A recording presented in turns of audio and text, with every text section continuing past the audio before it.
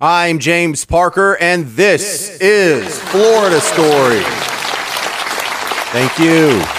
There's over 88,000 miles of coastline in the United States. A small fraction of that coastline is actually lit up by a large metropolitan area or a bright, shining city, but most of it is just the middle of nowhere. And when you're a small-time pilot flying your little plane across the Florida coast and you start having trouble with your plane, you have two problems. Number one, can I get to an airport? If I can't get to an airport, can I do one of those miracle landings like Sully Sullenberger did in the Hudson? And then number two, if you can pull off that miracle, can you either make it to shore on your own or be rescued in time? And things aren't looking good when the closest city to where you're about to go down in the ocean is called Cedar Key. You've never heard of it because it's only like 600 people. So needless to say, this guy's seeing basically total darkness with maybe a few small lights on the coastline way off in the distance, and his plane goes down. So as he's slowing the plane down and trying to hit that angle just right so his plane doesn't break apart and he can actually survive this water landing, he starts to see more lights spread out in the water.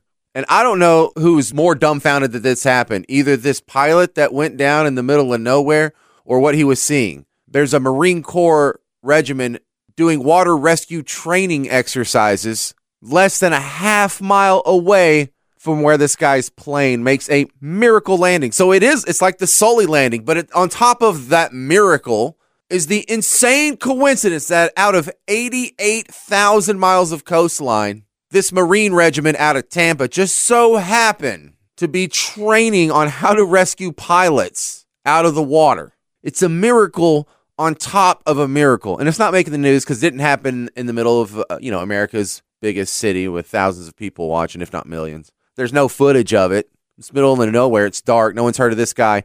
And there's only really one life at stake, not the lives of, 200 other people on board.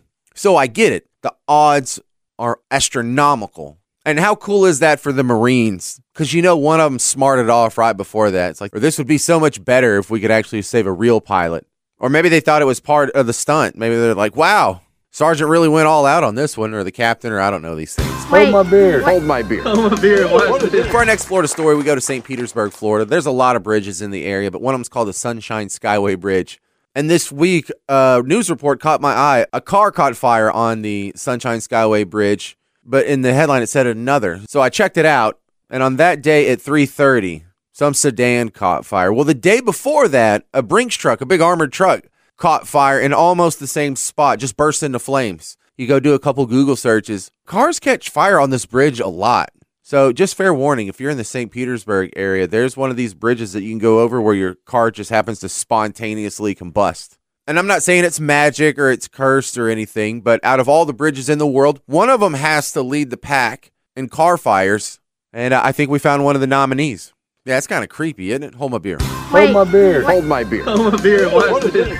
For our next Florida story, we're going to Pompano Beach, Florida, where we have a unique train line. It's called the Brightline train, and it's one of the very few privately owned train services, and its passenger rail service does okay. Some of the local residents love it. It's a hit for people hanging out, hit with tourists, and it got hit with COVID and had to shut down right after the pandemic hit.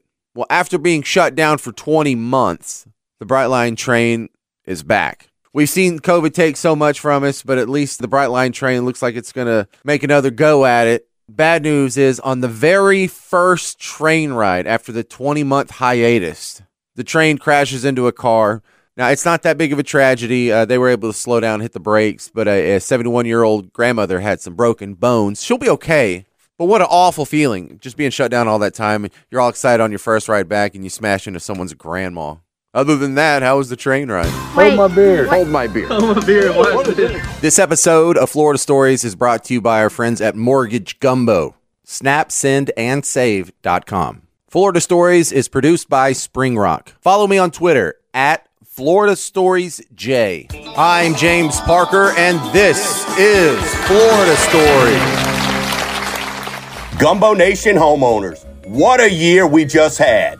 Some of you have gained 20% equity in your home, giving you more cash than ever before. So let that home work for you. Don't miss out.